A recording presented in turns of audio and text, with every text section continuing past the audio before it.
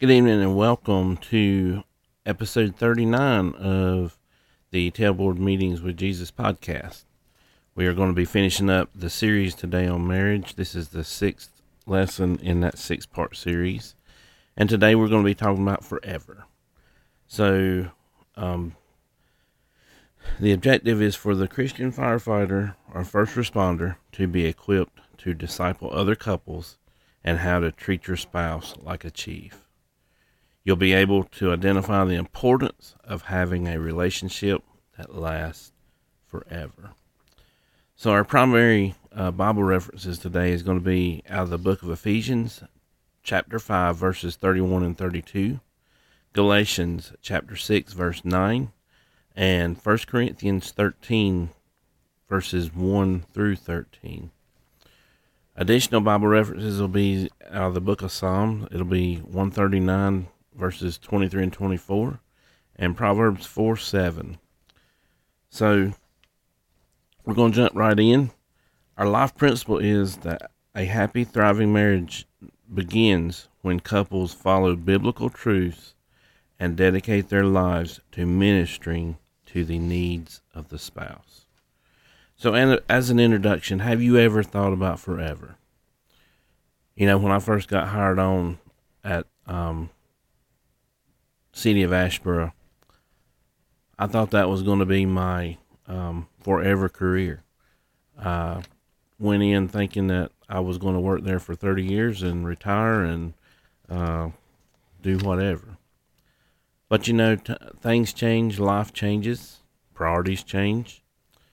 And I wound up at my current job, and I think it was the best move for me spiritually, and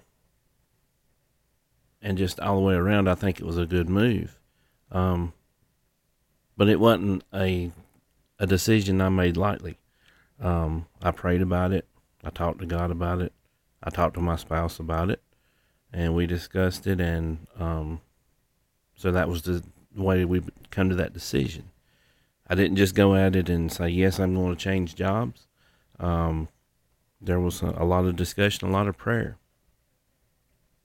But you know, thinking back, I had not planned to swap careers 20 years into my firefighting career. But like I said, priorities change, life changes, and so that's just that's the way things go sometimes in the fire service or in emergency services in general. We'll have difficult seasons in our marriage. There'll be a lot of times that it'll be great. There'll be a lot of love. There'll be times of financial struggles, times with difficulties. But like a job on the fire department, we need to view our marriage as forever. All right, so why marriage matters. Successful careers. Name someone who has had a successful career. Think about those for a minute. How did they become successful? You know, you can think about anybody. Think about Dale Earnhardt. You know, how did he become successful? He became successful by being able to drive a car. He became successful by being able to make a lot of good choices. He became successful by his talent, but also by knowing people. But just think about it, anybody that has been successful. What made them successful? What made Billy Graham successful? I think we can all agree that Billy Graham was successful because he was doing God's work. So how does the thought of forever affect our marriage? It should bring stability into our marriage. It should enable the spouses to concentrate on the other's needs. And it should bring God into our marriage. Number 3, what are the effects of living within a marriage forever?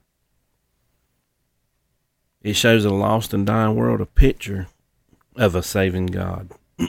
Ephesians 5:31 and 32 says that, "For this reason a man shall leave his father and mother, and be joined to his wife, and the two shall become one flesh."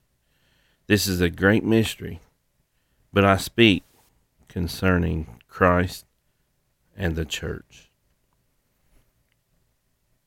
It should bring up the ability to endure through the hard times. Galatians 6:9 says that, "And let us not grow weary while doing good, for in due season we shall reap if we do not lose heart." Other translation says, "Reap a harvest of blessing." God's blessing in your life and your marriage is because you are living life the way God intended it to be. So what is the definition of love? To see the definition of love, we're going to read 1 Corinthians 13, 1 through 13. The Bible says, "Though I speak with the tongue of men and of angels, but have not love, I have become sounding brass or a clanging cymbal. And though I have the gift of prophecy and understanding all mysteries and all knowledge, and though I have all faith, so that I could remove mountains, but have not love, I am nothing. And though I bestow all my goods to feed the poor, and though I give my body to be burned, but have not love, it profits me nothing. Love suffers long and is kind. Love does not envy. Love does not parade itself. It is not puffed up, does not behave rudely, does not seek its own,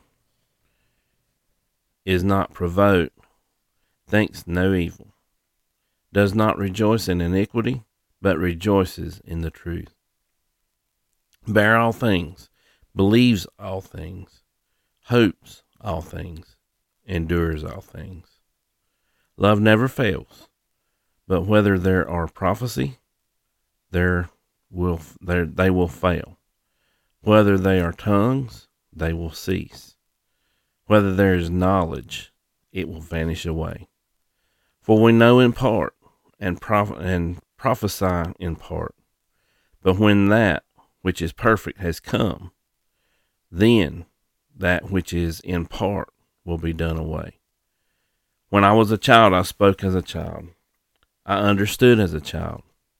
I thought as a child.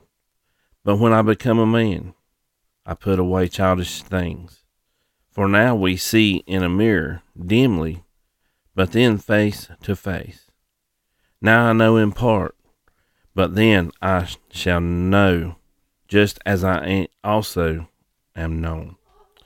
And now abide faith, hope, love, these three, but the greatest of these is love. So now for every marriage, God desires first responders to have an everlasting love. The marriage covenant is considered an everlasting covenant. So what is a covenant? Exodus 19:5 tells us that, "Now therefore, if you will indeed obey my voice and keep my covenant, then you shall be a special treasure to me above all people, for all the earth is mine." There are many examples of covenants in the Bible. Some are conditional, and some are non-conditional. Examples of covenants are between God and Noah, Abraham, and the nation of Israel. So in that same sense, we see that marriage covenants should be looked at as a binding, lasting forever, with no conditions attached. Do we not have a marriage ceremony where before God and witnesses we swore our allegiance to our spouse for life? What has changed? Why would we even dare break our marriage covenant? So Mark 10:1 through 12 tells us that then he arose from there and came to the region of Judah, by the other side of the Jordan. And multitudes gathered to him again, and as he was accustomed, he taught them again. The Pharisees came and asked him, "Is it lawful for a man to divorce his wife?" testing him. And he answered and said to them, "What did Moses command you?" They said, "Moses permitted a man to write a certificate of divorce and dismiss her." And Jesus answered and said to them, "Because of the hardness of your heart, he wrote you this precept. But from the beginning of the creation, God made them male and female. For this reason, a man shall leave his father and mother and be joined to his wife, and the two shall become one flesh, so that they are no longer two, but one flesh. Therefore, what God has joined together, let no man separate." In the house, his disciple also asked him about this same matter.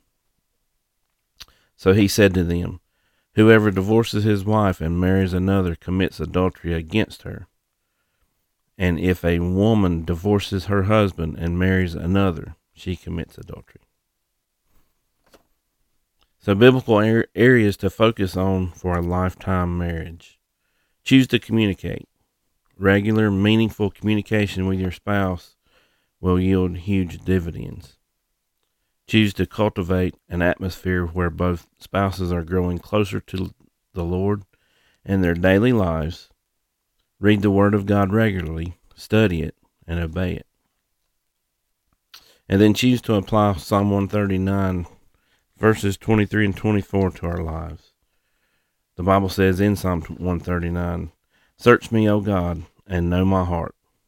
Try me and know my anxieties, and see if there are any wicked way in me, and lead me in the way everlasting." So we choose to understand your spouse. You need to choose to understand your spouse.